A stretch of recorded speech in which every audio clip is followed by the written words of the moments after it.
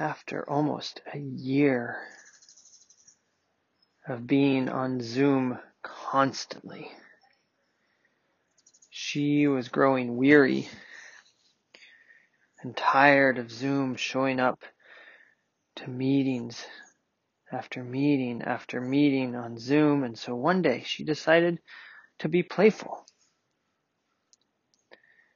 She decided to change her pronouns on her Zoom name.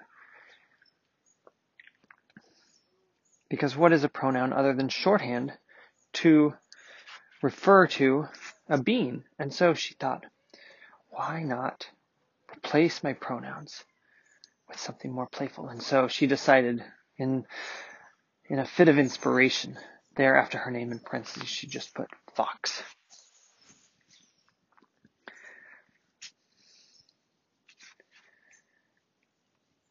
And for the first week that she was doing that,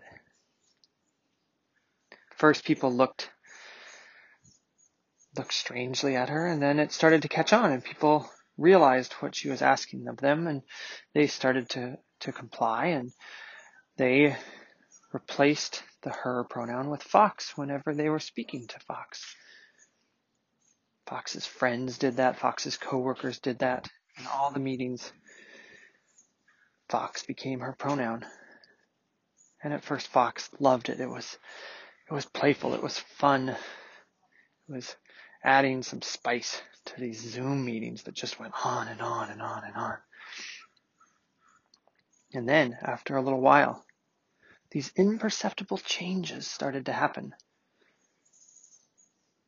One day Fox sat down at the computer and Fox's hair was just a little bit oranger. The next day Fox's teeth were just a little bit sharper. These were changes that were imperceptible to the people on the other side of the Zoom screen. They weren't even picked up by the computer camera. And as time went on, you can imagine the other changes that started to happen. The more that Fox used this pronoun, Fox grew a long, bushy tail. Fox's hands turned to paws with sharp little claws at the end.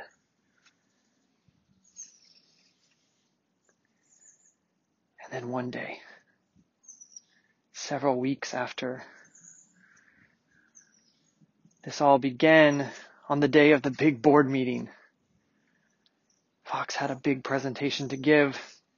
And the moment comes, and there's no Fox logged into Zoom. Fox is nowhere to be seen because you know what? She went out the night before into the darkness, into the open space behind Fox's house, and began to run up the ridge in the moonlight.